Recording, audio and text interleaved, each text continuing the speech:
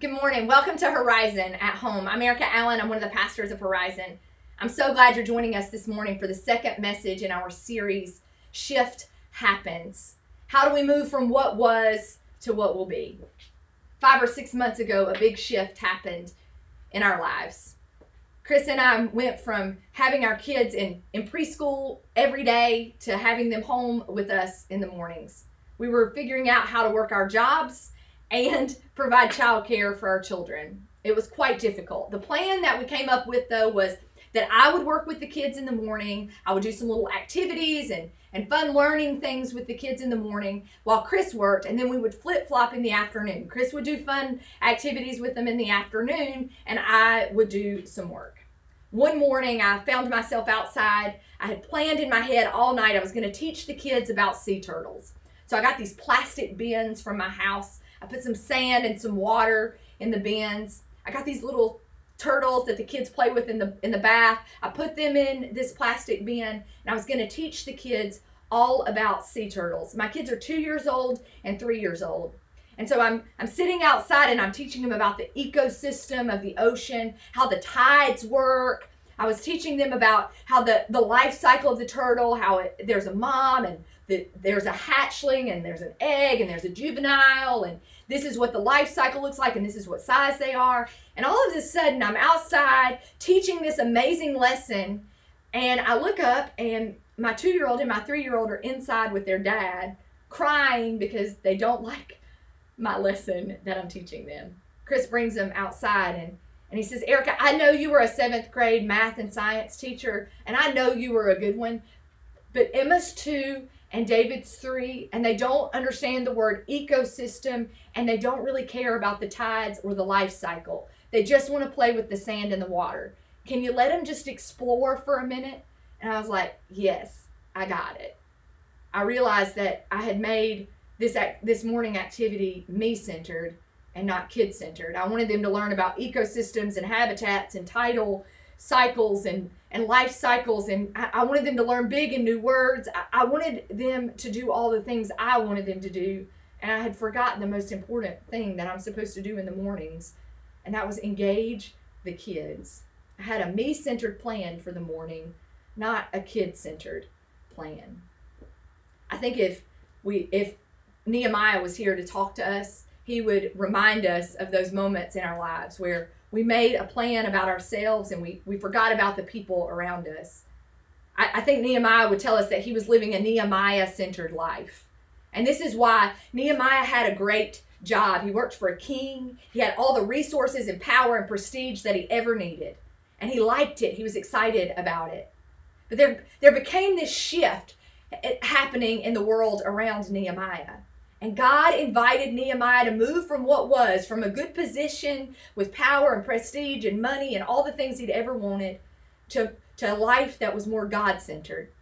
He invited Nehemiah to move from being the right-hand man for the king in a faraway place, to move back home and to live out the job that God had for him in Israel.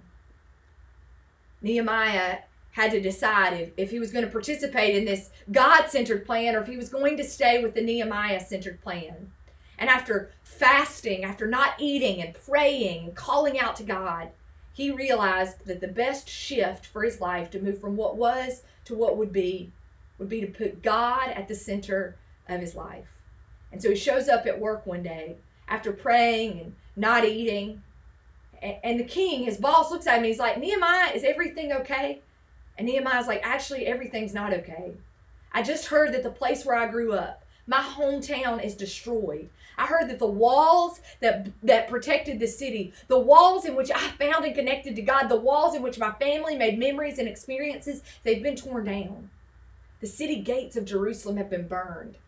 The Babylonians, these folks from outside of Israel, had come in and they had absolutely and completely destroyed home. They had taken with it the joy and comfort and peace of being home for the people." And as I read this, I had to sympathize with Nehemiah for a bit.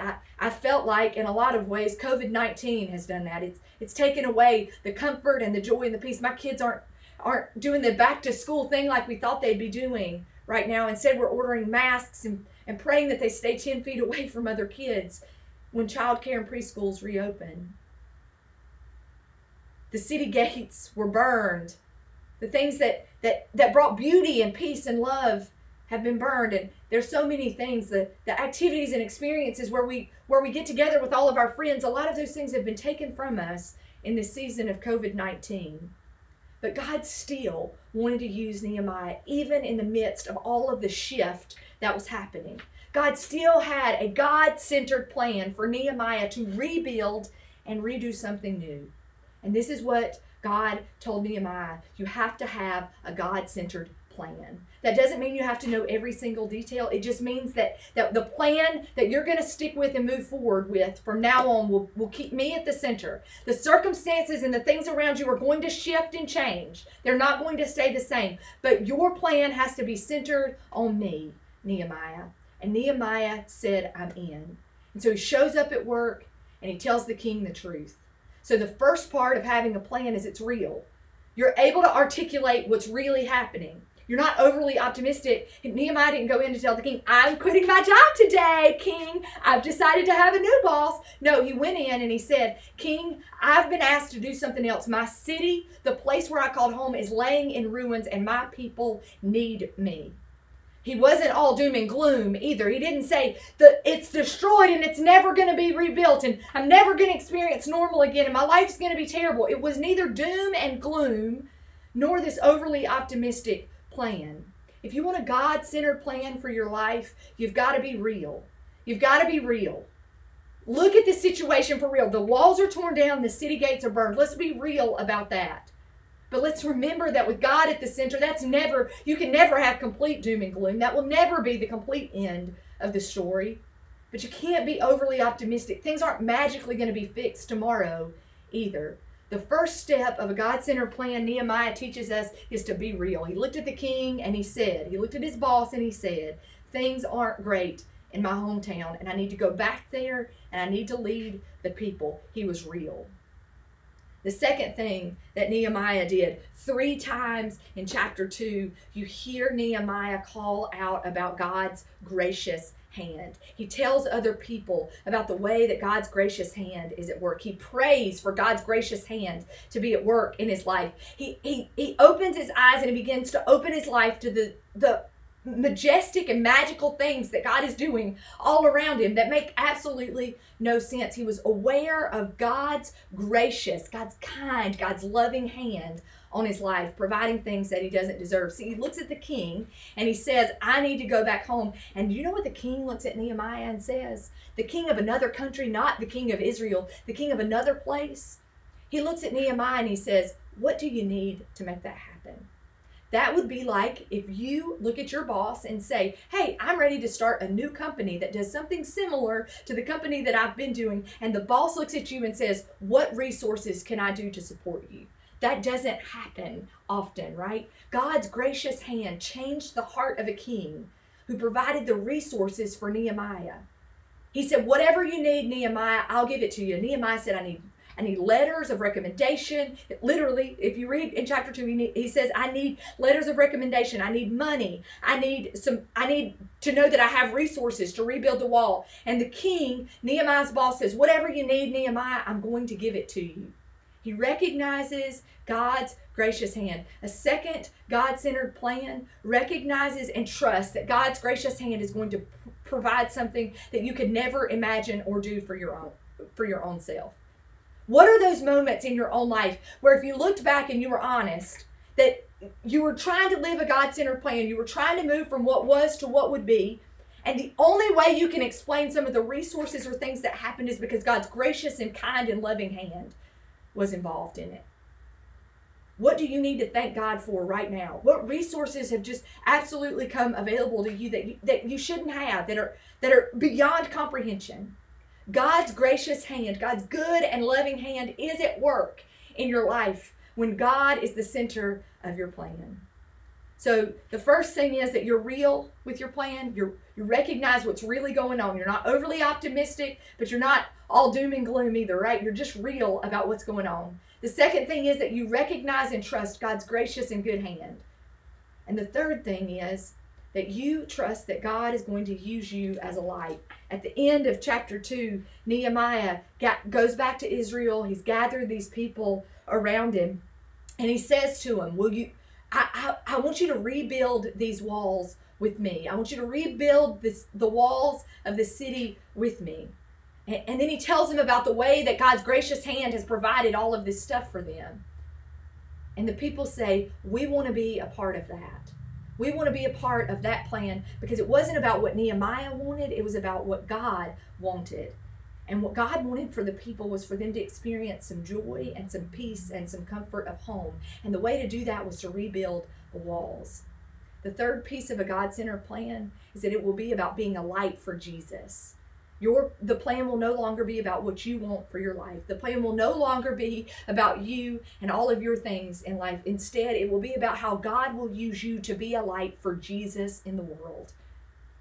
It will be about you inviting people to rebuild the things that have been destroyed. It will be about you casting a vision for a new day. It will be about you saying, this is what was, but this is what can be. It will be about God using you for new possibilities and new days. A God-centered plan is real. A God-centered plan recognizes and relies on God's gracious and loving hand. And a God-centered plan always means that you are a light giving glory to Jesus in whatever you do. See, the people looked at Nehemiah and they said, let's rebuild this wall together. Let's begin this good work. People want to be a part. People want to be a part of being a light. They want to be a part of restoring and rebuilding the things of this world that have been and are being destroyed. And there's never been a more important time. As shifty things are changing all around us, there's never been a more important time for us to have a God-centered plan. Because me-centered plans are going to depend on schools reopening and childcare looking like this and my job looking like this and me going back and everything going back to normal. But a God-centered plan allows us to move from what was to what will be. A God-centered plan allows us to bring other people in and rebuild and restore things. But we cannot do that unless we are depending on the gracious and loving hand of God. I don't know about you, but the last 6 months it's been really easy for me not to depend on and love and recognize God's gracious hand. If this morning you're watching and you're like, it's been a long time since I've even given credit to God's gracious hand. I know God's loving and gracious hand has got to be doing something around me. Can you take a break for just a moment? Close your eyes. Think about somebody or something that has reminded you that God's gracious and loving hand is on your life. Maybe you've never ever trusted God's gracious hand. Maybe you know what it looks like to look at the things of your life that are crumbled. The things of your life feel burned up and destroyed. Maybe you know what that looks like all too well this morning, and you've never trusted God's gracious hand to rebuild your life. Can you take a moment right now to ask God to be the center of the plan of your life? Can you ask God to be the center of your life? And God, folks, can we start being a light? Can we start rebuilding and doing the good work of God in the days and the months and the years ahead? Has COVID-19 destroyed a lot of things? Yes. But I also believe God has plans for our lives. And if we keep God at the center and depend on and rely on God's gracious hand, I believe there is a good work to be done. Will you pray with me this morning? God, for those of us this morning who have taken our plans into our own lives and need to put you back at the center, I ask your gracious hand to scoop us up, to give us love, and to offer us a new plan with you at the center. God, if there is someone watching this morning who's never ever trusted your hand, I pray, God, that they will trust you to be the center of their lives right now. And God, I pray you will use all of us to be a light for the good work that you have for us to do in this, your world. We love you. And we thank you that you call people like Nehemiah, people like me, people like whoever is watching this message or listening to this message right now. You call us to be a light for Jesus in this world. And God, you have a grand and wonderful plan to rebuild and restore this world. Use us. use us in that way, God. We love